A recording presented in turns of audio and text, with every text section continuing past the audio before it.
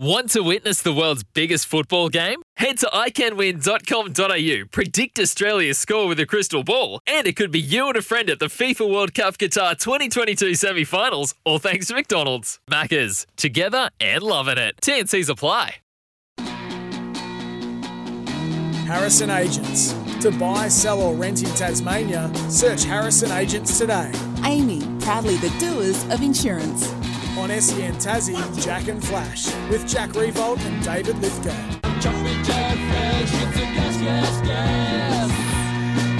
Welcome to another massive week of Jack and Flash, thanks to Harrison Agents, Tasmanian real estate experts. And for Amy, the doers of insurance, we're live here on 1629 SEN Tassie, 1611 SEN Track Northern Tassie, and the SEN app. Boy, oh boy, what a game of football we saw last night.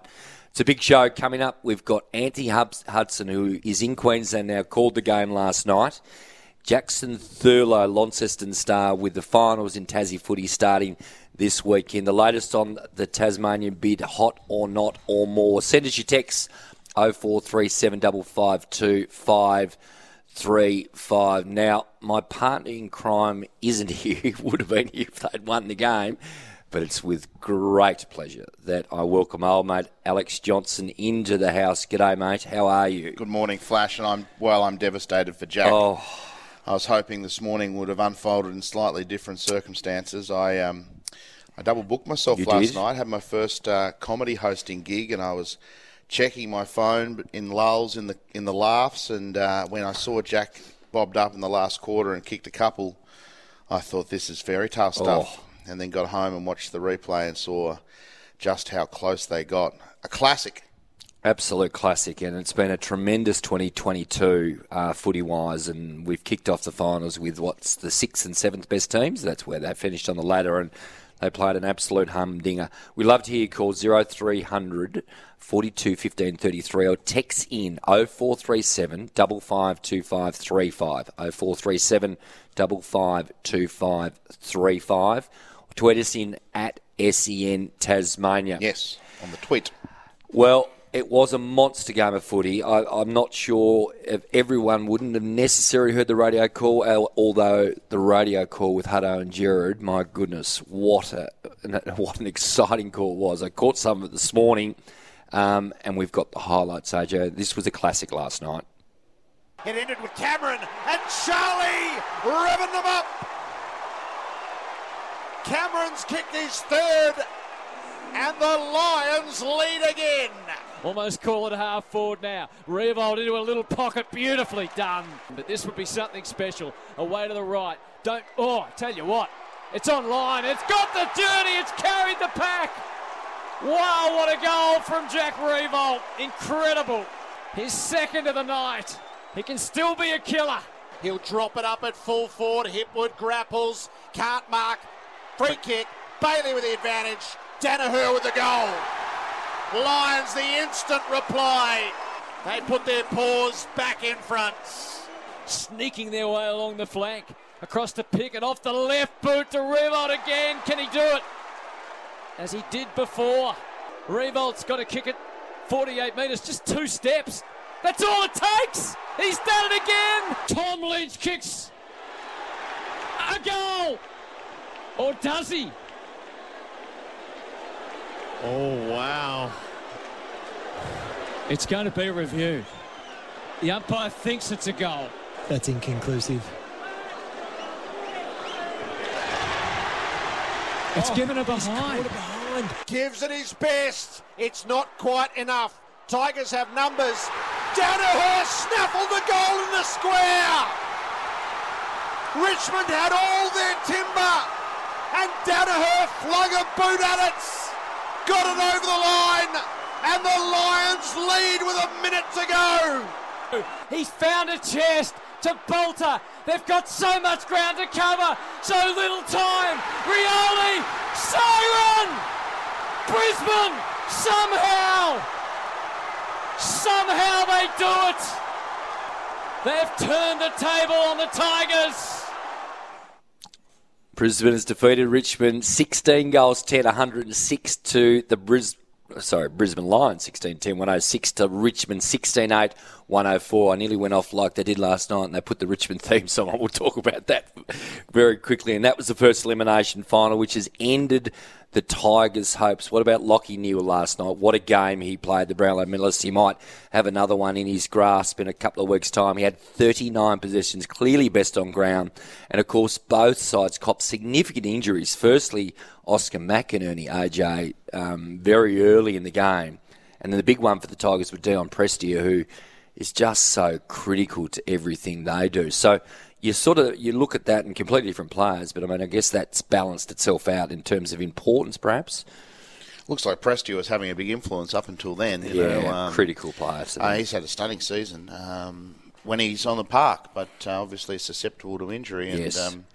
And Big Nankervis dominated, but it was Lachie Neale getting it out of the middle. So well, he did dominate. I mean, he had some incredible stats. I think he nearly had 50 hitouts. But look, they did such a good job of sharking the work that Nankervis was doing. That second half, very much Big Nanker, who had an outstanding game. He was almost just sharking out of the air, wasn't he? And just barreling it for. He's such a good finals player, Nankervis, because he's very unfashionable in the sense that he will get it and he'll pound it long inside 50 and get back in the hole, etc.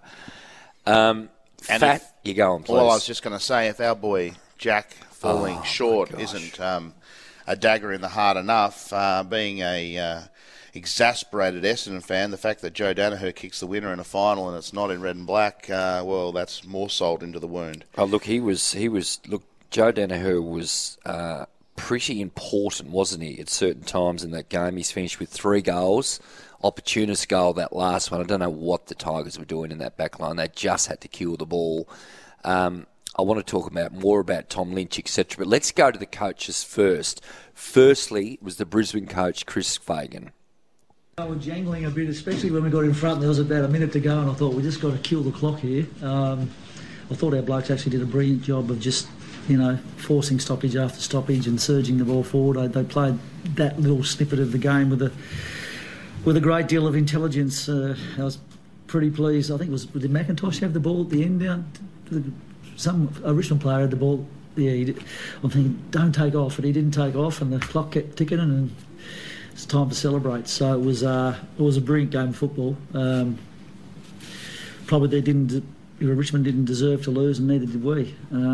It was the AFL would have to be happy with that as their first final. There's not many better games of football that I've ever been involved in. We want to win more finals. We're not going to get carried away with ourselves tonight and give ourselves a pat on the back. But if ever there was a way to win a final and you wanted to show that you were made of the right stuff, I think tonight we showed that. We looked probably gone a few times, and our players could easily have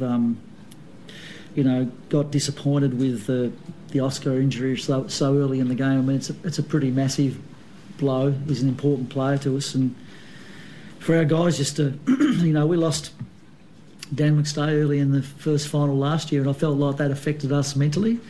And it was something that we talked about during the pre-season, and tonight that didn't affect us mentally. The boys kept playing, and I like that about our effort, because finals, it often comes down to what's going on in your mind, your mindset, to hang in there, even when things aren't going well, and we did that. So I'm really proud of our group tonight. He should be too. They did hang in there, didn't they? Because I think I like what he said there, AJ, that they did feel down and out, and because it felt like for most of the game, even though it was so tight, the Tigers just had the whip hand. I just love the pride in Chris Fagan's voice then. I mean, life's too short not to enjoy a win like that. I mean, some coaches would be all about next week or, the job's not done. But winning a final in itself, especially against a quality team against Richmond, is a big achievement in itself. And the pride you can hear. Chris Fagan's just a great football person. He deserves success. And, my heart's heavy for Jack this morning. But it's full of love for Chris Fagan and our old mate Mitch Robinson too, who's been struggling to get into that team all year, and to play in a winning finals team would have been pretty special for the old boy from Lauderdale. So, some good Tassie connections on both sides. As far as the Tigers camp goes, the big decision, of course, and the one that we're going to talk about this morning, it's going to be talked about right across the footy world today, is the Tom Lynch scenario. Was it a goal? Wasn't a goal? What we do know is the umpire called it a goal, and it went to the review system. Dimmer had plenty to say, not just about that after the game as well. Look, it just probably summed up our year, to be fair. We think about... We're in the fight every game. I think we play a style of game that allows us to do that, but the fact of the matter is the things that hoarded us throughout the year hoarded us again tonight. The fundamentals of the game, we just weren't good enough for long enough. That's as harsh as the lesson the game will teach us, unfortunately, and you've just got to be good enough for a sustained period, and we weren't tonight. What did you think about the goal review?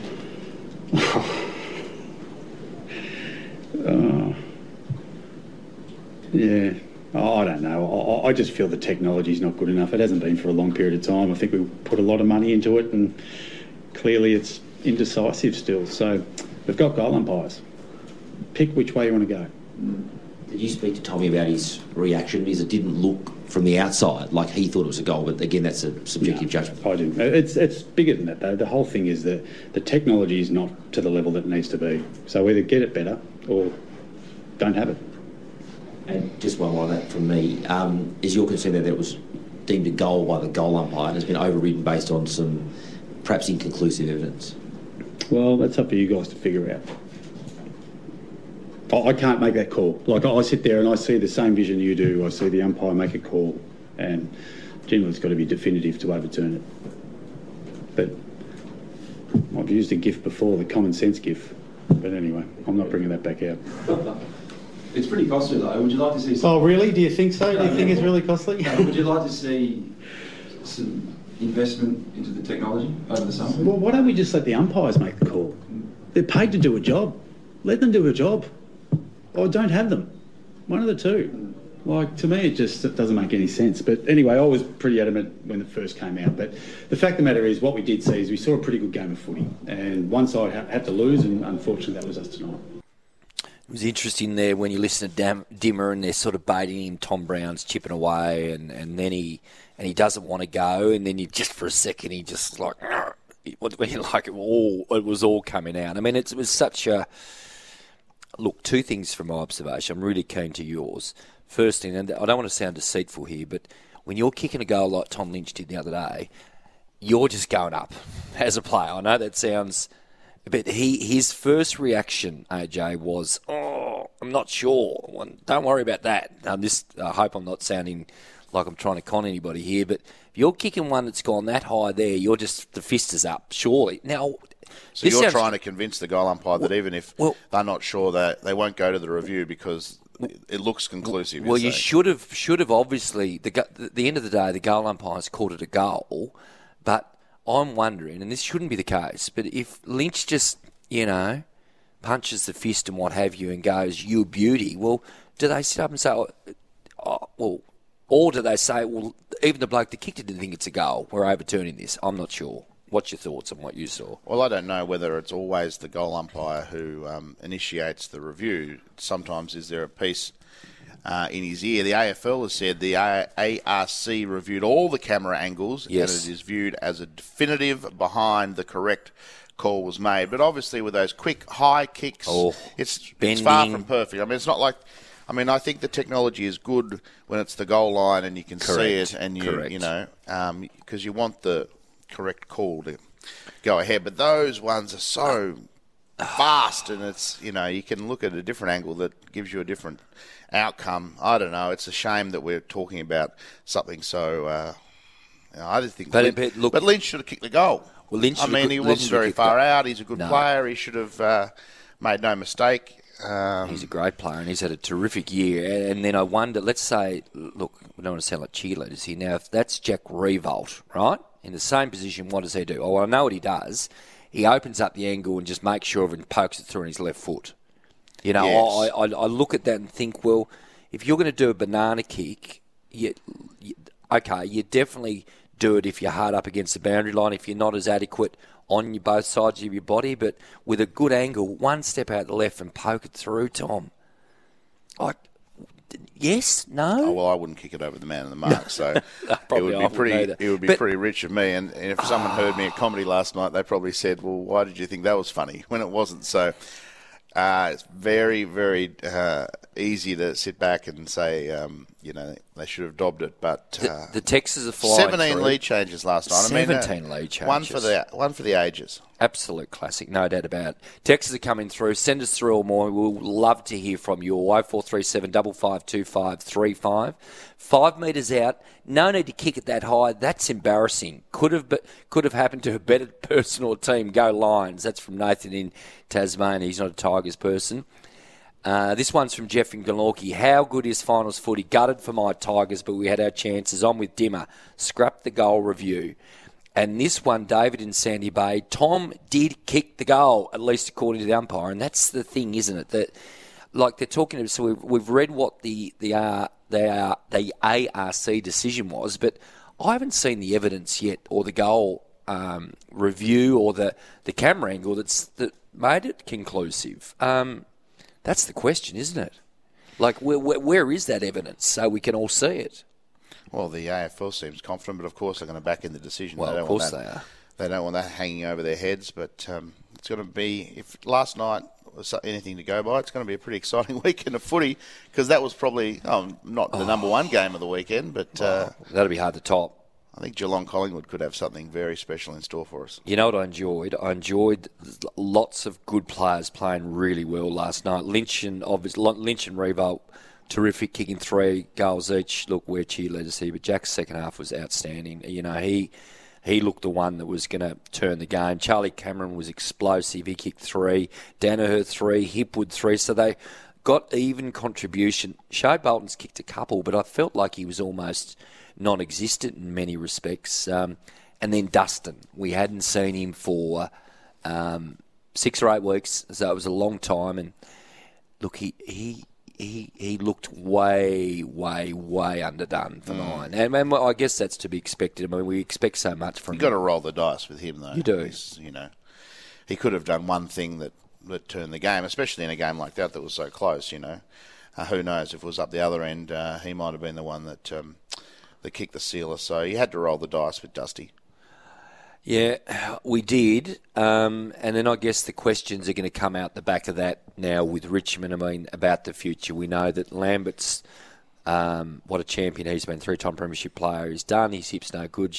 Shedder Edwards is finished after what's also been a wonderful career. So the couple of those real mature stars, and now the question's going to be about Dustin. More Texas coming through. I really hope that that's not the last time we've seen Dusty in the yellow and black. That one's from Keith. And then Harry says, come on, boys, get Jack on to front up, win, lose or draw. He's part of this show. It would be great to wrap our, figurative arms around him from a distance and tell him that we're thinking of him. But he'll bounce back. The narrative for our show this morning is like, flip the roll the dice the other way, where it's a different show, isn't it? Well, and we don't want to be cheerleaders, because there's some great Lions fans out there, but when you got to know a guy like we've got to know Jack, especially you, I mean, you thick as thieves, you can't help but feel it. And, people were writing him off. My mates on the text were writing him off during the year, but he can hold his head very high. He played a very important role in some key games in the back half of the year. Will he go round again? I'd like to talk about that as the show goes on. It's great to have your company wherever you are around Tasmania or listening anywhere around the world on the SEN app. We're here with Jack and Flash, David Lithgow, Alex Johnson with you right through to 9 o'clock this morning. Harrison Agents. To buy, sell or rent in Tasmania, search Harrison Agents today.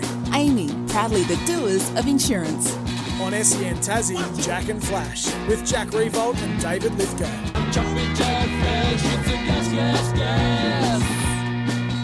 Great to have your company this morning. David Lithgow and Alex Johnson, the boss of Win News, in the studio this morning here. How nice is it, by the way? Can I talk about it? The sun is streaming into these gorgeous offices you have here in Salamanca. You are really in the prime locale down here, aren't you? We are. So we're at the top of the Harrison Agents. Well, it's not. What would you call it? It's the What is it? It's a little loft, isn't it, really? It isn't loft. I like that. It is. It's something like you'd see out of Gossip Girl or one of those trendy Americans. I do really feel like I'm in luxury down here. No one would live in Tasmania. They keep saying, well, there's not a breath of wind outside. The sun is streaming through. It really is a glorious day. We just head to the golf course after this. Work nice. Can be on hold. Mate, I haven't played golf in 3 months. What a waste of membership that is. That's another conversation. I thought you were going to say what a waste of talent, and I was going to maybe pull you up there. Query. But, yeah. Off the text, AJ. Proud Brisbane fan here. A win for Fags and Robbo is a win for Tassie. Loved the point you made, Flash. So many of the stars contributed. Kerry in Launceston and underrated the job Dev Robinson did on Dion Prestia before he did his hammy. The tagger is back. An early hot or not, boys. That's from Lance in Bridgewater. That is interesting what was just mentioned there with Dev Robinson, who did the job on Prestia, and then he moved to Cochin, who really didn't have any influence after that. And on the reverse, they couldn't shut down Neil, who was tagged successfully a couple of times during the year. So, and you might see it next week, if they play the Swans, they might be able to do a job on Neil. But, there's still a big role for taggers in the modern game.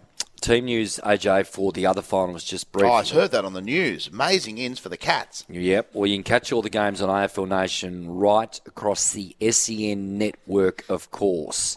Melbourne Swans tonight. Well, it's a monster game. It's a monster game for any Melbourne Swans fans, like my good self. The D's bring back the beautiful left foot of Christian Salem, and they've decided not to bring in Tom McDonald. The Swans have gone unchanged. There was talk perhaps that Peter Laddams may have come in. Of course, he got suspended for that ridiculous hip and shoulder he did in the VFL. I don't know if you saw that in the weekend. It was just completely stupid. 4 weeks down to 3. I don't think he would have played anyway. So that's a fascinating game tonight, and we'll talk about that as the show goes on in a bit more detail. Geelong and the Cats. What about these friends? Cameron Duncan Stanley back for the Cats, and Taylor Adams, who, a bit like Dusty, has been missing for a long time. He's had that groin injury. He's back for the Mighty Pies. And then Freo and the Western Bulldogs. Lob and Lowe will play, but they've resisted any urge to bring back Matthew Taberner, and the Dogs bring back Alex Keith and drop Josh Bruce. So that's interesting. We saw the Dogs firsthand their last game of the year. And Sam Darcy went forward for the first time in his short career, 3 games, and my golly, did he look like he was going to be a dangerous forward. I think that's the right move. I mean, Bruce has been missing more regularly than not. Fife's not there, and I find that very sad. These great champions that are going to miss. He's gutted his way through the last 4 or 5 years. They haven't played finals for a while now, of course.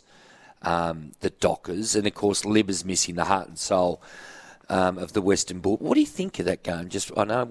I'm still not convinced on Freo, and I probably should be. They've played some terrific footy this year, and I know that the Dogs can do anything in September. They went to Perth and beat the Eagles on their way to winning that flag, didn't they, first round, when no one expected them to win. So I reckon it's a real toss of the coin, that one. I wouldn't be surprised at all if the Dogs won.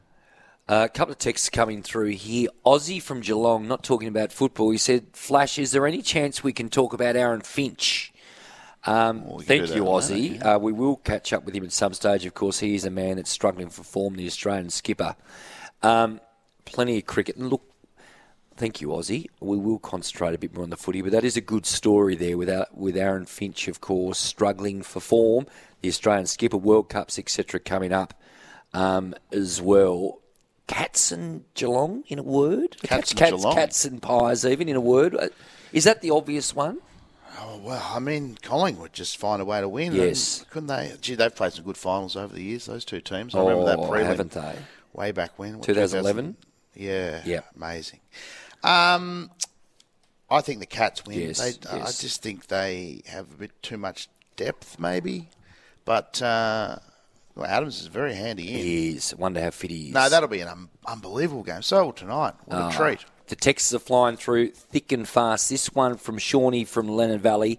Get off the fence, Flash. That was a joke last night. The umpire called it a goal. I saw no other evidence. What's wrong with it? That is a massive result that cost us a chance at a 4th flag. Gee, well look, there's a bit. Thank you, Shawnee. There's a little bit there in that. There's another couple up here. AJ coming through. On the same theme, Anonymous obviously thinks this is too hot a take to put a name to, but have an umpire on each goal post and a boundary umpire on each point post. Yes. Well, that'll be good for the economy, you know. But Anonymous argues it'll be more cost-effective than review technology and human resource required to set it up and rule over it. Simple solution, more aligned with the human nature of the game, no-brainer. Noe from Snake Valley, hearing the Swans are nibbling around Tom Mitchell, so they should be, camp for next season, which would be wonderful homecoming. Flash, what are your thoughts? Yes, thank you, Noe. I absolutely have thought that during the week, and they might get him reasonably cost-effective as well, and they could still use another clearance player, but... No, I must be frank with you. I'm not looking to Tom Mitchell at the moment. I'm very focused on what we're going to see tonight. And Melbourne, the Swans, is an absolute tickler. Got a good record, Sydney, against Melbourne and at the MCG of recent times, of course. Who wins that game for you? Was it? No, Melbourne does. Sorry. Do they? Yeah, I mean... Just hang on. I'm just going to write a couple of notes here because I've got a big pad from everyone's written the Salem back in. I mean, he played exquisitely in the grand final. He's a player. And so... handy in. I just think they've got too many weapons for you, I'm afraid, Flash. I think Melbourne wins the flag from here. I was quietly hoping Richmond might pull something special out, but now they're gone. I think it's the D's by how much? Well, look, I wasn't going to, but because you've been so brash and bold and semi-rude about your stat thing there, I'm tipping the Swans by 29 points. Right. I think they will break the back of Melbourne, and I think these two teams will play in the grand final, which could be a different result, but that's what I'm thinking, young man. Well, I think they're absolutely have a steak humming. dinner on that or something? Yes, I'm happy to have steak dinner. Okay, we just shook hands there. Okay, yeah, I'm very happy with that. Very dangerous betting me a steak dinner. Even though I am on a diet at the moment, I can still do a bit of damage, I reckon. Fading away to a shadow too, which is just terrific. Harrison Agents. To buy, sell or rent in Tasmania, search Harrison Agents today. Amy, proudly the doers of insurance. On SEN Tassie, Jack and Flash, with Jack Revolt and David Lithgow. We will be meeting with our president somewhere between the 25th of August and the 6th of September. I know that's when I have good availability for the president, so we will be meeting somewhere between that date, and you've told me we're all available, and I'm optimistic that'll get done, and we'll meet with the clubs on that date. I know the Tasmanian government and the Tasmanians expect to have that centrepiece of functional facility, but pride, the way Adelaide Oval is now in South Australia, the way Optus is in Perth, the way MCG and Marvel are for Melbourne. So I don't think Tasmanians want a team if they get one without a new stadium. That's what the deal's going to be. Nothing's changed on that. That was Gil McLachlan on Monday, AJ. So, that narrative this week has been a bit interesting. And you mentioned about off air before we started that the stadium conversation seems to have somewhat died down a little bit. Yeah, I think the Premier was trying to make the point that it's not as pivotal to the decision as maybe it was the last time you had me on, when it was all about the stadium and it seemed like an ultimatum. But Gil still wants it. Now, how much detail does he want? Does he need to know exactly what the plan is, or does he just need to know that there's in principle support, obviously, from the state government and the federal government? Now, we're going to hear from the Prime Minister, Anthony Albanese, in a minute, but his Infrastructure Minister, Catherine King, was in Tasmania around a month ago, and she was very open-minded about supporting it. Now, Labor at a state level, well, they've been a bit of a wet blanket about the stadium, obviously, and you can understand why they're trying to prosecute a case that we need to spend more money on health and need to pay our emergency services workers more, and they're saying, how can a stadium be a priority at the moment? But Big Brother in Canberra, they might win the argument in the end, because there's a lot of reason why Anthony Albanese would find investing in Tasmania appealing. Yes, they won the last election, but not because of Tasmania. If he spends money down here and is seen as a big part of why we get a Tasmanian AFL team, well, then they might win those seats next time. He's got nothing to lose backing it in. So the Premier, he can almost swoop the glory from the local government in a sense, and sort of come in from over the top and put his hand up and say, we sorted this. Well, the state government can't do it on their own. No, They'll need they will. a big chunk of money from the federal government. Even if we downsize to something smaller than that original plan, I think that regatta grounds plan, I think that's not feasible. I think it's more likely it ends up down at Macquarie Point, no doubt. Which sort of solves two problems at once, because Macquarie Point, if you're a local listener, it's been a headache for the government. So Yes. they might be able to solve two problems there. And I know they're looking at those smaller boutique stadiums. They talked about one with the Perspex roof, Yes. so the sun comes in. It's not retractable. Yep. So it'll be very interesting. I talked to the Premier a little bit, and he seems confident but not cocky. Yes. The PM throwing his support behind, I mean, it's only pretty token, but That's good. he's got a lot of political capital at the moment. Well, one person that does always and has been a big supporter of Tasmania football and certainly their quest to get their own team down here is Caroline Wilson, and she spoke on Footy Classified the other night. Well, we know Gillon McLachlan's been holding ongoing talks with the Tasmanian Premier. We know there's no stadium as yet. Federal government may get involved. Gillon McLachlan is juggling a lot of balls in the air. There is a theory that Tasmania will maybe push politically to play at least a portion of the games in Launceston, and that's why they're not pushing the stadium as well, Sam. Some presidents believe that there will be a meeting next week and that they'll be given a lot of information, but they are demanding several weeks to dissect that information, and the earliest they will meet to make a decision is grand final week, but I reckon it will be in October or the last week of September. I believe there are 4 presidents who are still anti. Gillon McLachlan is working very much, I think, on a couple of them. I know he's been talking to Jeff Brown. How many does he need to shift the vote to a favourable? Well, he says he wants it. He wants Unanimous. a majority. So why then? The 18 CEOs met 2 weeks ago and they're all in favour. Why do we get to the point where presidents, if Gillon's having to shift their minds to be in the positive, why have we got to this point anyway that the presidents are deciding? Well, some of the CEOs would say the same thing because they're all for Tasmania pretty much. Does that mean they're lame duck CEOs if their presidents are over? You got lame duck CEOs. Why would you, if you're the AFL Commission, want people like, well, Jeff Kennett's on the way out, so I don't know if we can really count him and what his successor thinks. Why would you want people like Andrew Pridham and Jeff Brown against something that you want everyone? They just want to bring them. Everyone there. Why have them vote if you're trying to force their hand? Well, I don't think they're asking them to vote. They've said if they put it to a vote, it would get up. Why can't Gillon just say, I want this team? It'll happen, but he wants to bring everyone with him.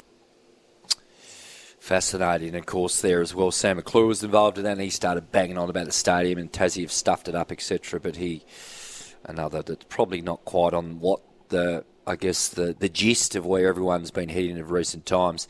You mentioned, AJ, about Anthony Albanese, and yes, perhaps in a sense there was a little bit token about what he said, but albeit when the captain of the country comes out and says this and this, it can't be a bad thing. Let's have a listen to what Albo said the other day on Monday.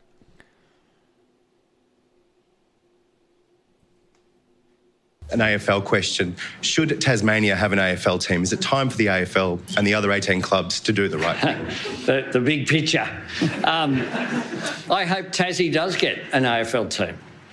Thank you, Tasmania has produced some great champions in AFL over a long period of time. They've had, of course, Hawthorn, the team that I support, have played at, I'm not sure what it's called these days, it was Aurora Stadium at one stage, in Lonnie, and, of course, North have played in Hobart.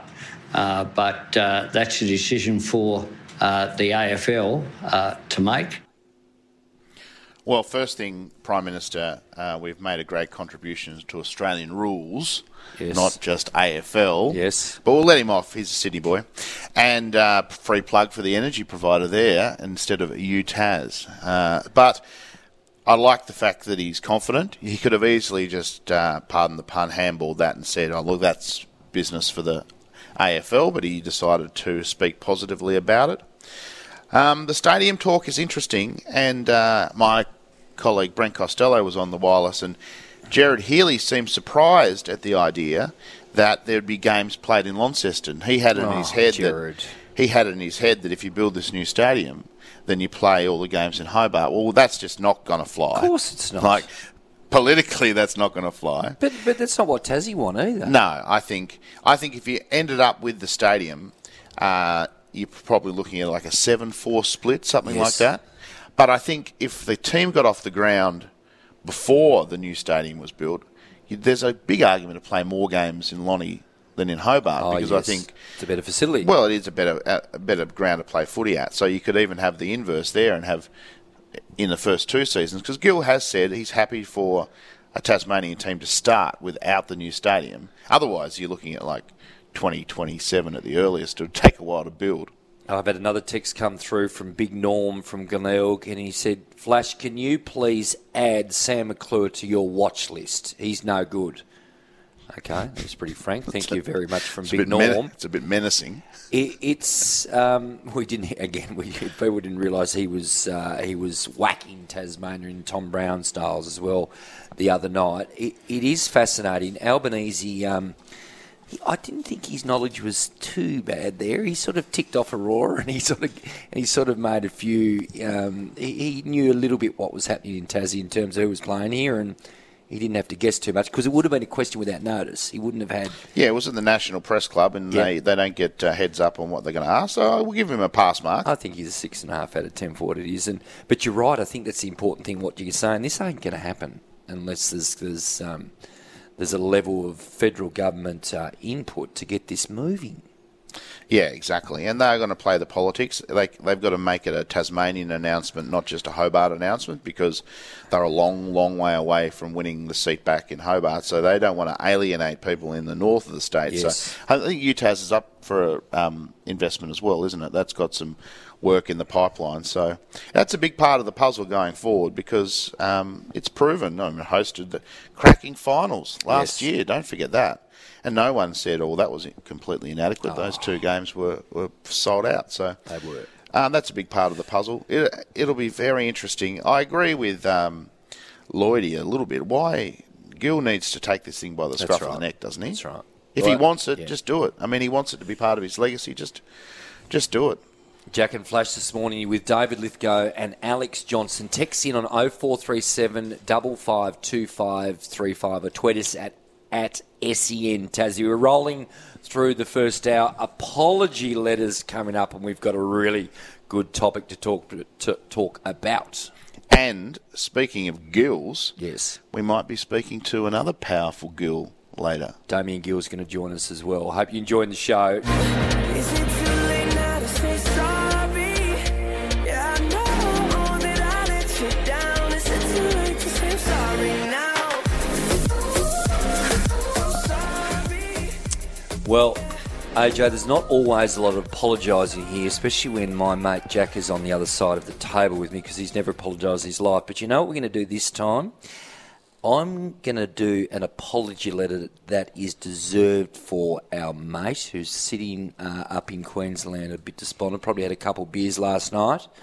I think he deserves an apology letter. Now, there is lots of evidence we could bring up here to start this segment, but I've got some audio from early May 2021 where Kane Cornes is discussing about Jack Riewoldt. I just wonder whether there is a discussion that needs to be had with Jack, who turns 33 at the end of the year, almost like a Luke Hodge style, to potentially have a coffee with him, shake his hand, say, you have been an absolute legend of this club. We think you've got 2 or 3 years left in him, but we don't want to lose Callum Coleman-Jones. If you stay, we probably will. Is there an opportunity to be really mature about this?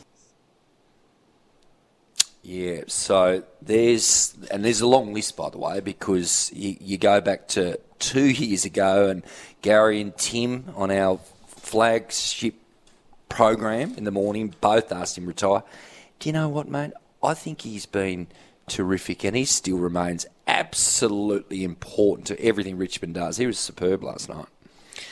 Yeah, I mean, his goal kicking is a joy to watch. I mean, he's kicked some goals from tight spots this year. Absolute clutch, his second goal last night. That is a goal that the very, very good players only kick. If they win last night, I think Jack's influence would have been a big part of what we'd be talking about this morning. And look, we come at this from a place of love because we admire him. But he has bounced back. He had 2 down years in 19 and 20, and then bounces back 50 odd last year. Yeah, and nearly 40 again, and missed some time. And he's so good for Lynch as well because he's smart about where he can draw his defender to. Yeah, so Richmond are still in their window, I think. We've seen the emergence of players like Rioli and Bolton this year, so they'd be confident they can mix it again next year. And I think Jack is still part of the puzzle. Maybe not as much time on ground, but I would be very reluctant to put pressure on him to hang him up. I think his footy smarts are still worth something. I've got about 100 mates too that tried to retire him off 2 years ago, but we won't get into that. Jackie Boy's up to 752 goals after last night, so 800 inside, assuming he goes on next year, which I think maybe he will. Harrison Agents. To buy, sell or rent in Tasmania, search Harrison Agents today. Amy, proudly the doers of insurance. On SEN Tassie, Jack and Flash, with Jack Revolt and David Lithgow. Tom Lynch kicks a goal! Or does he? Oh, wow. It's going to be reviewed. The umpire thinks it's a goal. That's inconclusive. It's given a behind. Gives it his best. It's not quite enough. Tigers have numbers. Danaher snaffled the goal in the square. Richmond had all their timber. And Danaher flung a boot at it. Got it over the line. And the Lions lead with a minute to go. He's found a chest to Bolter. They've got so much ground to cover, so little time. Rioli, siren! Brisbane, somehow they do it. They've turned the table on the Tigers. Welcome to another hour of Jack and Flash, thanks to Harrison Agents, Tasmanian real estate experts, and for Amy, the doers of insurance. We're live on 1629 SEN Tassie, 1611 SEN Track Northern Tasmania, and the SEN app. What a call last night from Gerard and Hutto and AJ. Without further ado, we can go to Queensland now, where Anthony Hudson, well, the best couple commentators in the game, joins us from the sunny state. Good morning, Hutto. Good morning, Flash. Where's your mate? Where's he? Well, look, obviously we've just had a bit of shift in momentum, courtesy of a game of footy apparently last night, and I'm not gonna have. I know you've got a very good replacement there, but just thought Jack might, have hooked up the equipment from the hotel room this morning. Oh, I think it's pretty much a sort of get stuff sort of operation, to be quite frank with you, Hutto. It's not a like-for-like swap, Hutto. You've got a different size player down here today. I don't have. I couldn't have kicked those goals Jack did when it counted last night. Wow, it was amazing, wasn't it? That second, both of them are very limited run-up. The second one particularly, and I mean the second one I thought it was every chance, but the first one he kicked up in that last quarter. What a goal, boy!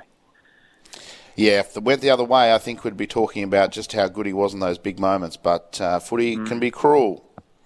What did you make of it, Hutto, and the wash-up as you woke up? Moments to digest, wasn't there? I'm looking forward to...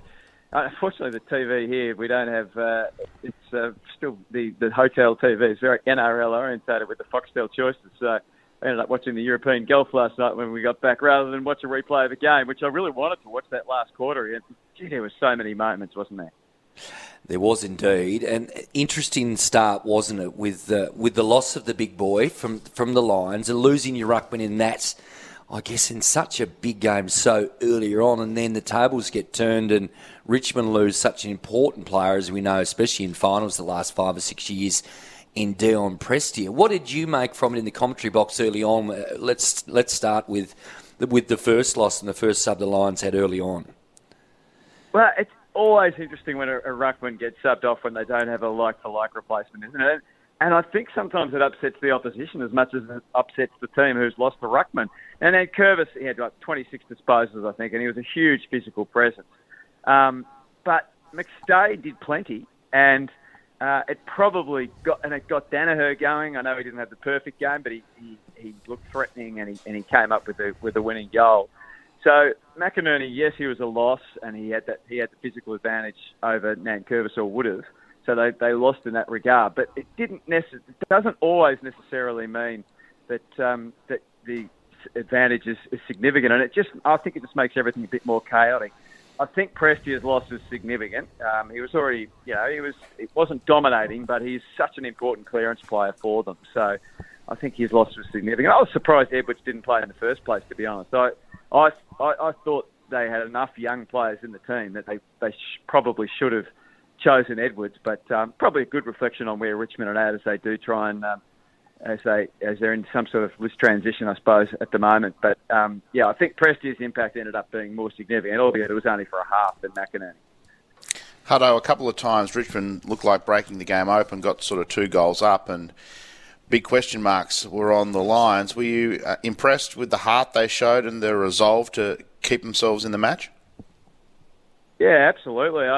It's a good point. I think Richmond will be filthy on losing the game for a couple of reasons. One, obviously, the review, which we'll get to. But even though there was a record number of lead changes, I think 17, record for a final. Amazing. It still felt like it was Richmond's game, didn't it? It was Brisbane playing catch up the whole night, pretty much. And Richmond always seemed to have the answer. I think they had the game probably set up the way they would like it, mostly. It necessarily reflected in the inside 50s. They were probably more even than you would have thought. But particularly in that third quarter when they kicked 3 goals in a row, they really threatened to take the game away. And Flostone was on top in defence. Lynch was getting on top of Andrews. Andrews, I think, probably won the night. It was such a great battle, a lot of one-on-one battles. And Andrews was really pushing the line of what's acceptable and what's not.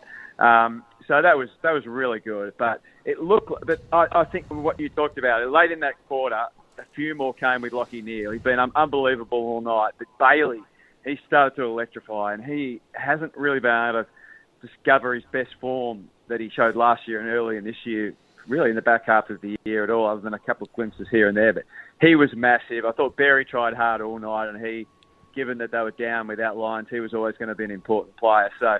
I really did think that, and Charlie was good, like his defensive stuff, both with and without the ball. Cameron did some really important things last night. So, I was impressed with Brisbane. I thought the way they looked like they were just about gone, and I'm sure the crowd helped them every time they would kick the goal. It got the place pumping again, although there was plenty of Richmond supporters. So, it was great, just a great game of footy, and.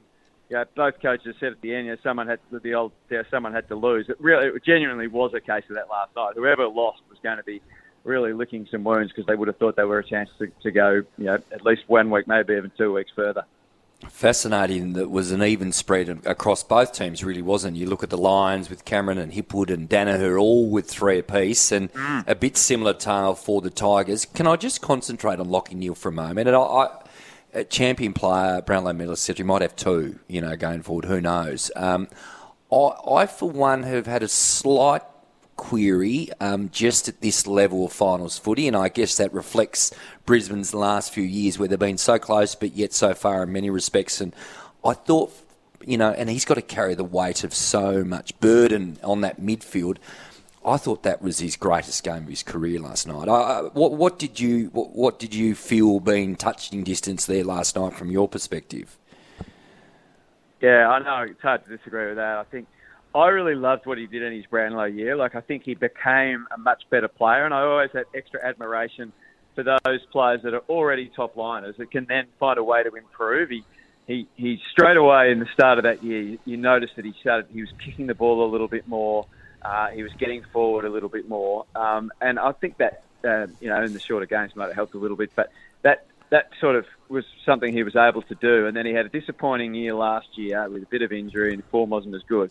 And he went away in the off season, and he just got there was talk he was going to go home. So obviously there's a few issues going on, and then he just got even fitter. And so you just see him there, and suddenly he's over there and. Just that ability to get contest to contest and to be able to produce a game like that in a final, and still has carried on being a more damaging player, being able to he doesn't hit the scoreboard a lot, but more than he did, and certainly contributes in the lead up to goals. Yeah, that was a hell of a game. He's carrying without Jared Lyons, who's there probably next most bringer of the muscle around the contest. That was just a heroic performance. You'd have to question why Richmond weren't tighter on him. It was pretty obvious that he was the key, and they don't tag generally Richmond. Graham, obviously not super fit, and they chose not to play him, so they didn't really have a tagger in the team. I think they'd regret that. Hutto, part of me just wants to focus on the spectacle and what we saw last night. I mean, the best parts of our game on display, especially goal kicking, and that's what I love to see. But, of course, the big talking point is the Tom Lynch kick and the decision. When you called it on the radio, if you were driving in your car and you hear goal and that puts Richmond, 9 points up? That's right. You would have been pumping the air, and then you called it so beautifully. Hang on, but wait, it was almost like there's more. Did you see more? I mean, that's the question. Did you see more? Did you have a good vantage point? We were on the other side of the ground, so we didn't have a view. I'm trying to remember whose reaction I went off to say it was a goal, because Tom Lynch certainly didn't give that indication. I think it was the goal umpire's body language, which you get used to reading over time, that made me think it was a goal. And then, but he didn't look completely convinced. So all of a sudden, as you said, it was like that. And wouldn't it have been great to have had eyes in the bunker last night, and then even eyes in the or some sort of supersonic way of understanding what was going through the man in the Ark's head last night. Did he look at the reaction from Lynch? So did he have that? Just subconsciously know that Lynch either didn't think it was a goal or didn't know. I mean, geez, it was hard to. Again, I haven't had, because of we're on the road, I haven't had the opportunity to look on a really big screen and look back at it frame by frame. But from what we saw last night, it's short. It looked like it was above the post, but there is so much parallax error, or whatever the technical term is, in a two-dimensional angles that we have of something that is three-dimensional, that Correct. I don't think you could, from what I saw, I don't think you could overrule that. But of course, the AFL have ticked it off. They've done a great job. They've ticked their own work off. Well done.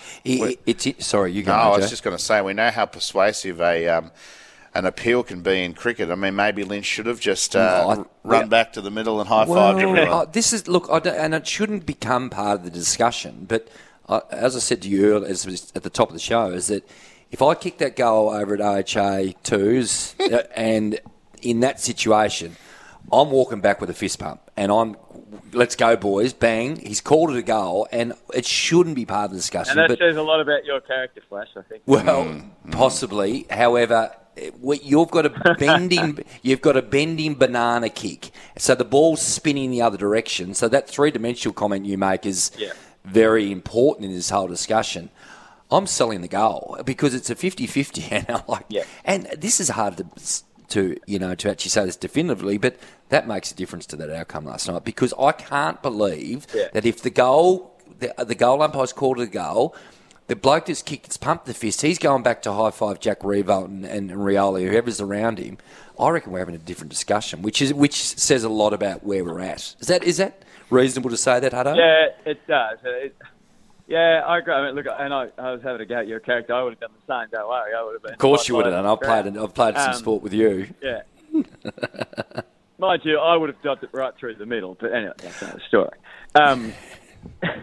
No, it's an interesting and really difficult, complicated discussion. So much resources go into the Ark, and now they want to put more in. And is it worth it? Why don't we trust the goal umpires? And I have no issue with that view. If we want to say we're just going to trust the goal umpires and we're going to live with the mistakes, that is fine. But then we have to all make a pact that we are going to live with the mistakes. So when we get an absolute howler, we can see it clearly on the replay, and we're just going to accept that was a mistake. There's so many mistakes made by umpires and players all through the game. So we've just got to agree with that. What we have seen with, like, we used to be sold by the AFL that I remember one year we were told the umpires, goal umpires, we've reviewed it, and they made 3 mistakes for the season. Well, we've since seen that there was a complete lie, because within a match there's 2 or 3 where the goal umpires don't really know whether they've made the right call or not, minimum. So I think you can see why it's been brought in. You can see the need. So it seems like this happens in every sport. It's brought in for the howler. It then becomes way more than that, and I don't really know why. Like, if you keep the you keep the specifications and the breadth of what you can and can't do, then we can have it where it can just clean up the little obvious errors, and if there's any doubt whatsoever, you just go back to the goal umpire, and that's probably where I think it should live. But and obviously if there's technology that's affordable and all that, that's going to improve, great. But it does come at an enormous expense to the game, and those expenses could be spent probably better elsewhere. Last one before we let you go, Hutto. The footy for the rest of the weekend. You're back down in Melbourne tonight. Let's start with the Swans in Melbourne. What's your thoughts? Yeah, it's a great weekend. And what an electrifying start to the finals. And, not so for Richmond fans, of course, and someone I know who booked his tickets for the rest of the finals coming from Europe to watch Richmond. Just thought he'd get through the first week fine. Now he's on fixed tickets coming over to watch the other teams, which is great. But Melbourne and Sydney, well, I mean, I have no idea about Sydney all year. They've been a really tricky team to read. I've loved what they've done. Their transformation in the back half of the season has just been terrific, and with the likes of Warner and then the maturity of Mills and Heaney and Buddy, when you think he's finished, he turns on a big quarter. So it'll be really interesting. And then you got Melbourne as well, who looked like they were struggling, but have probably found their best footy. I think is still as good as anyone. I'll tip Melbourne tonight, but it's a guess. I wouldn't be surprised at all if Sydney win. And then Saturday, Geelong and Collingwood. It's going to be massive at the MCG, just massive. You have to go with Geelong on form, but we know their record in qualifying finals. But if Collingwood are there with them, then the psychological stuff of what the Pies have done and what's happened to Geelong previously will be a factor. And then the forgotten final is, I feel like it's been a little bit between the Bulldogs and Fremantle. Key players, particularly Liberatore, is a big out. So maybe I almost would have tipped the Dogs, but I probably just sway now back to the home Fremantle. But that's a really difficult game to read. The Dockers beat them most recently, but it was a strange game, that possession game of footy. Rory Lobb was kicking goals from 55 metres out, which you're not going on angles. You're not going to be able to rely on that to kick a winning score. So it's another one that's a toss of a coin. But yeah, a great weekend of footy ahead. And unfortunately for Richmond supporters, they're done. And now we look to see what happens with them in the off season. It's another topic we could talk a long time. What are they going to be like in 2023? Who retires? Who goes on? Catch all the games of AFL finals right here on SEN Tassie on AFL Nation. Can't wait to hear you and Jared go around for the second course of the first week of the finals, and it really does promise to be a beauty tonight. Looking forward to the D's and the Swans from the MCG. Thanks for joining us, Hutto. Cheers. Thanks, boys. Enjoyed it. Good calling. Anthony Hudson coming to us live from Queensland, more than one of the best. He's right up there with the very, very best, and what a game it was, and what a call from Jared. Footy's pretty healthy, isn't it? We had the health of the game was a hot topic a while ago, but we've seen some perfect footy this year, the sort of stuff that we grew up with. High scoring, last night was high scoring. It was an epic, no doubt about it. Harrison Agents. To buy, sell or rent in Tasmania, search Harrison Agents today. Amy, proudly the doers of insurance. On SEN Tassie, Jack and Flash, with Jack Revolt and David Lithgow.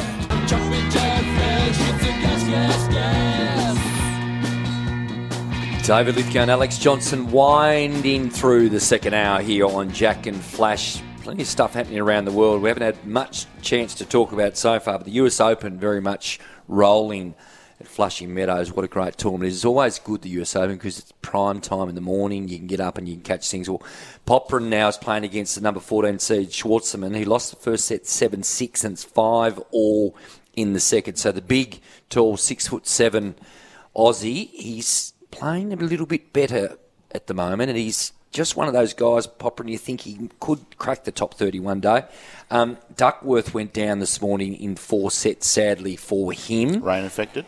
And then we've got Kubler, who's had a terrific Wimbledon, made the 4th round. He's playing the American TFO, the 22 seed, and of course Kyrgios will play tomorrow. So that's very much tracking for the sniffer dog.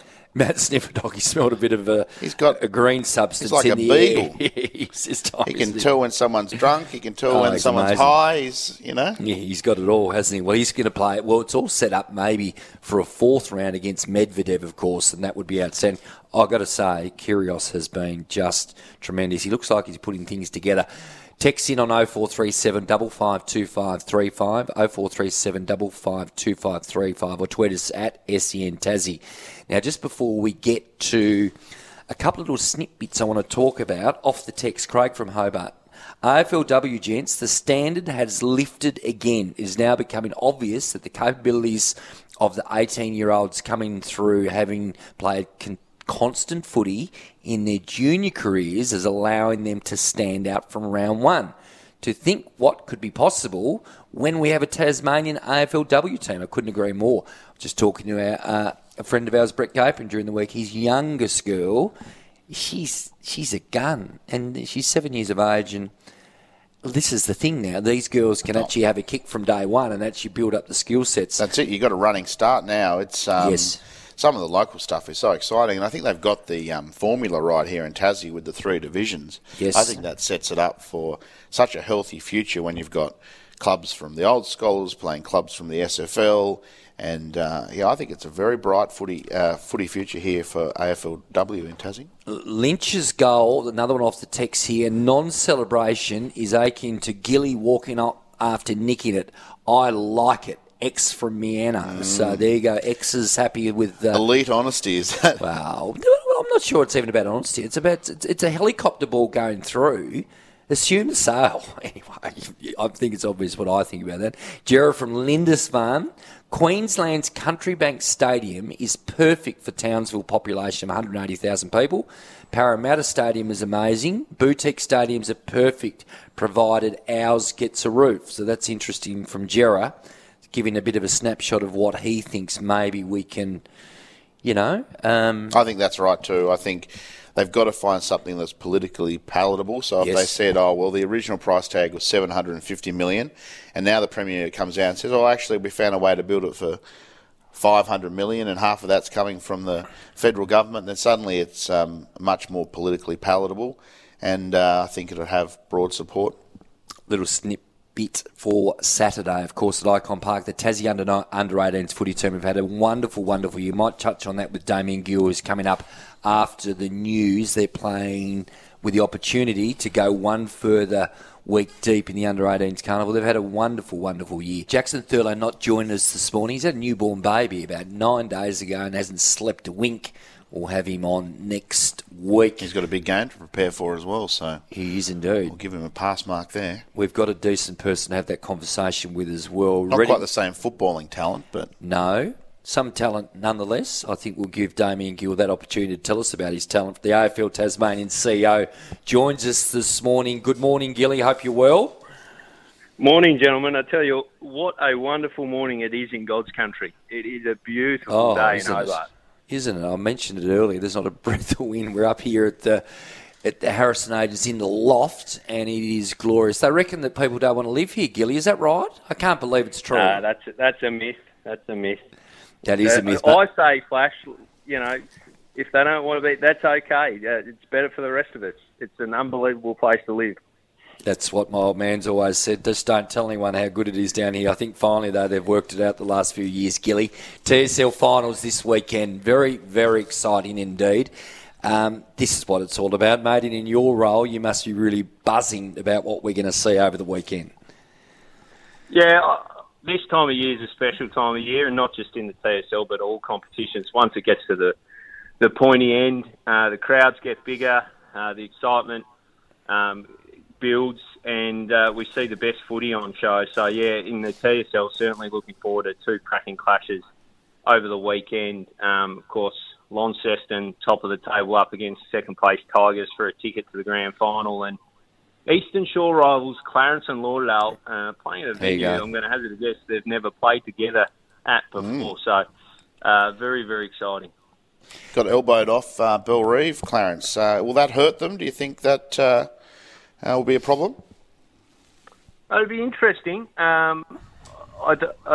Obviously, they'd prefer to be playing at Blunston. and they're coming up against a side in Lauderdale who their last game played the home team down there in Kingborough at Twin Ovals and got the win. I think they definitely prefer to be at Blundstone. Let's not sugarcoat that. But Clarence have sort of any place, any time all season have found a way, and they've been terrific under newly re-signed coach Peter Ryan. So I think they'll go in favourites in that one up against Lauderdale, but it should be an absolutely cracking clash. Is there a scenario where Launceston don't win the flag, do you think? Well, they'd certainly be short price favourites. There's no question about that. They've only had one blemish all season, which was up against Lauderdale. Outside of that, they've been very, very slick. They've got selection dilemmas galore. They've got a lot of depth.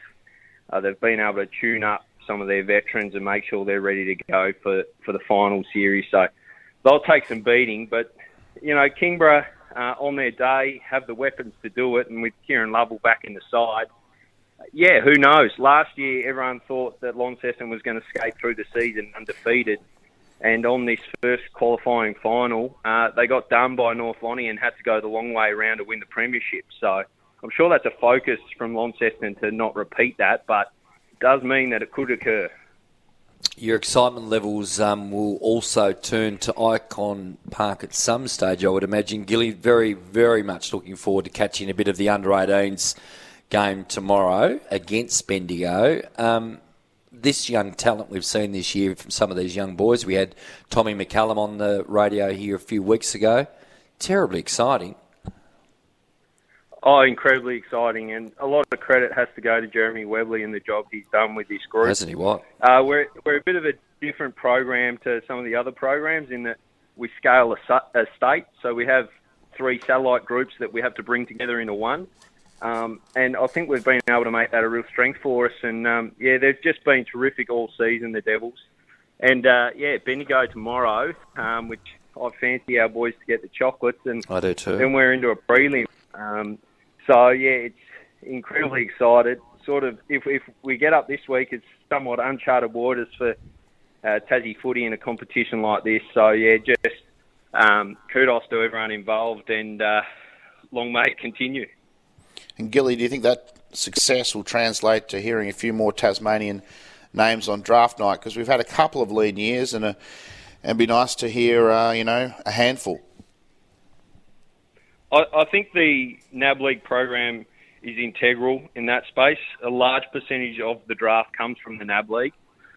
We've had a disrupted entry into the NAB League. We came in 2019, and then 2020 and 2021 were a bit higgledy-piggledy with the way COVID was. So this year we've been able to put a really strong season on the park, and I think it holds our boys in good stead. They're able to see the standard from a draft pool perspective week in, week out, and I'm bullish. I'm hopeful that a few more names will get read out on draft night, but that's not what the program's all about. It's about improving people, improving footballers wherever they ply their trade. But hopefully for the boys, a few more names get called out. At the top line level, Gilly, before we let you go, how are you feeling about the Tassie AFL bid? Is the understanding seems to be at the moment that we will get a vote? Let's just take us into your mind. What's your thoughts? Like everyone's sort of waiting with bated breath to see what comes from the decision. Obviously, a lot of work's gone into it. The 11 work streams that the AFL and the government have been working closely with. There's been, a power of work that's gone into this. And, it's, from my perspective, it's just great that the conversations about Tasmania has been taken really, really seriously. And we work in game development and community footy. It's impossible to deny what the opportunity would bring for us if there was a team. So, as a Tasmanian, fingers crossed, we'll just wait and see. But, we'll know soon enough, Flash, and we'll all be, one way or another, ready to go on with what the next phase looks like. And, from where I sit, hopefully it's a team. Fingers crossed. Gilly, we're running out of time, but in a word, you saw the Bothwell Rabbits win the ODFA last week. You were there in the flesh. Was that a magical day? Yeah, it was magic. Absolutely love that competition and what it brings to the table, just proper community footy. Huge crowd. They had to stop letting cars in. It was magnificent. It is, and I do appreciate the fact that you get around to all the venues, and I look forward to seeing you at Hutchins Dosa, I'd imagine, for at least a half, Gilly, tomorrow, and what should be a terrific contest as well at North Hobart. Thanks for joining us, mates, and all the best with finals happening all over Tasmania over the next few weeks. No worries. Thanks, gents. Cheers. It's hot. Real hot. That's hot. That's hot. That's hot. That's hot. That's hot. This is hot. It's so damn hot. Not. Oh, it is hot. It's not. It's signs that it might be reasonably warm too in Hobart today. It is a sparkling day in Hobart. Thanks so much for joining us all morning. David Lithgow and Alex Johnson with you with Hot or Not. Now, buckle in here, young man. I'm going to kick us off. You know how this works? Yes. Okay. Starting right from the top, this is the big one. Hot or not, Dustin Martin has played his last game for Richmond. Not. I think he stays. I think he's a Tigers man. Well, Dimmer was talked about this last night. I think we've got some audio here. Let's have a listen. Well, he's got 2 years of his contract to run. So as far as I'm concerned, all the speculation comes from the people sitting over that side of the table. So it's pretty simple to me. If you guys keep talking about it, it creates speculation. The reality is, I'm telling you that he's got 2 more years of his contract. He's not going anywhere. Bang. Well, I love that when the bristling sound of Dimmer when he's like that. We're on the same page there. Flash, hot or not, Aaron Finch should use the T20 World Cup as his swan song and aim to retire on top.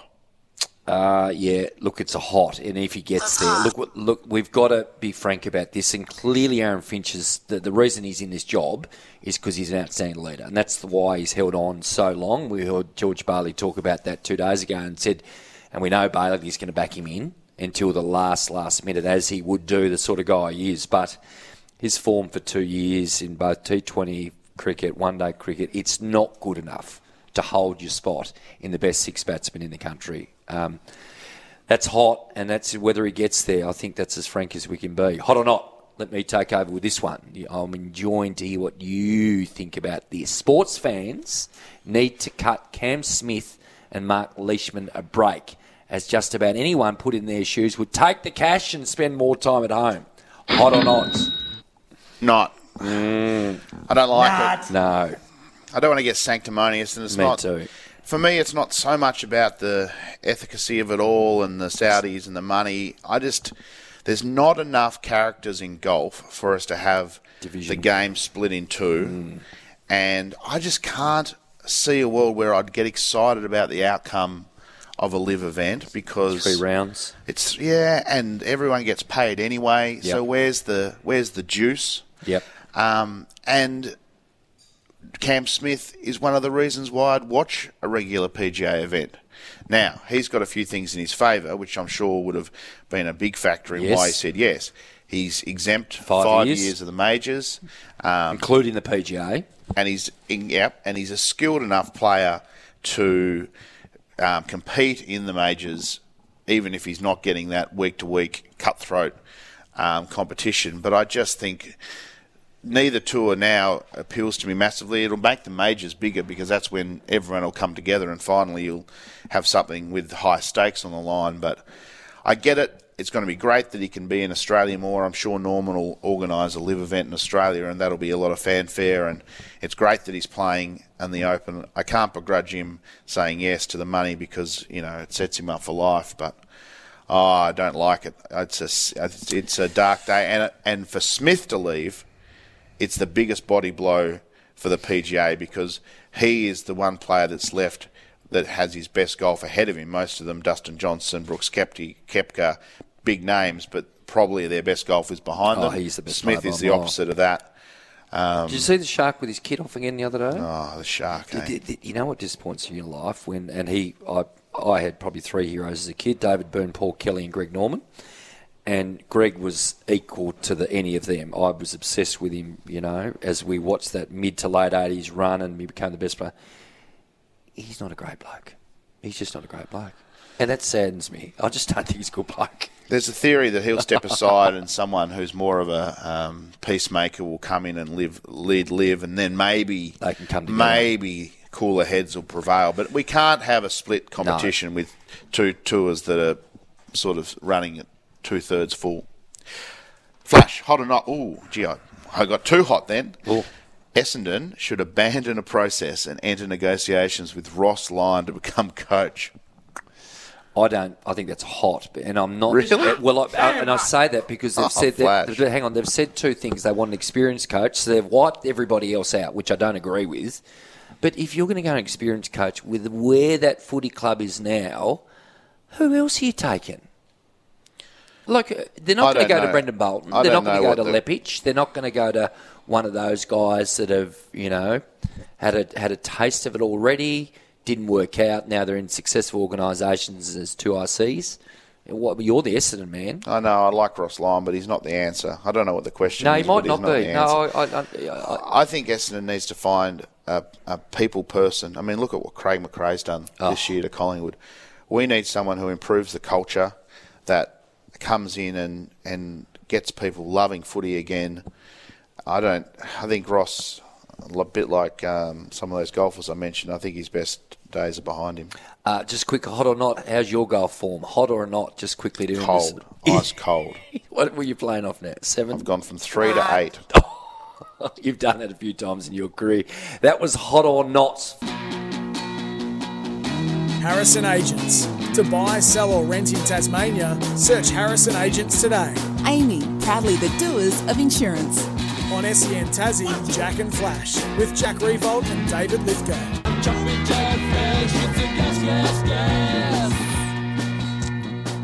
A beautiful morning coming to close, at least the radio part. We're here, Harrison Agents, upstairs in the loft, and it's a beauty, stunner here in Hobart. Now, good news here as we just wind through to 9 o'clock, AJ. What about our mate, Brett Jeeves, who's been inducted to Tasmania's Field of Fame along with Luke Butterworth and Ben Hilfenhaus? Wasn't that good to see a couple of days ago? It warmed the heart, and Jeevesy is pretty self-effacing, what's the word I'm looking for? Yep. Deprecating at times about his cricket, but it was a reminder that when he was at his best, he was electric. And probably, through a little bit of bad luck, could have had an even bigger career. Should have played more Shield games. He always had the talent. His back let him down a bit. And I think he'll say himself too, he sort of sits back now and thinks, maybe I could have worked a little harder in certainly some respects. But I love what you said there in terms of when he was going. He bowled 140 clicks. He bowled fast. Hostile, I described it as. And... played some great Shield cricket, but also was instrumental in a couple of those one-day titles. As a very young man up in Queensland, played well. Yes. And I have to apologise to Brett. He rang me and very nicely asked me to cover one of his terrific Reclink carnivals. He's doing great work in grassroots sport for Reclink, and I promised him, I crossed my heart that we'd have a camera there, and Flash, I completely forgot about it. So an apology letter to the Field of Fame inductee and those other two boys. I mean, he's a great friend of Luke Butterworth's. He was hugely unlucky not to play for his country. And the Hilf, well, he swung it at the highest level. So all three of them, very, very big parts of Tasmanian cricket. No doubt about it. And I think you've got a 7 for there in some backyard arena there many years ago yourself with your little nerdies. Mate, it's great to have you come in this morning. Won't be the last time as we step into the summer months. Sam Edmund and the captain's run is very close. Thanks so much for joining us here this morning on SEN Tasmania. Jack and Flash, catch you next week.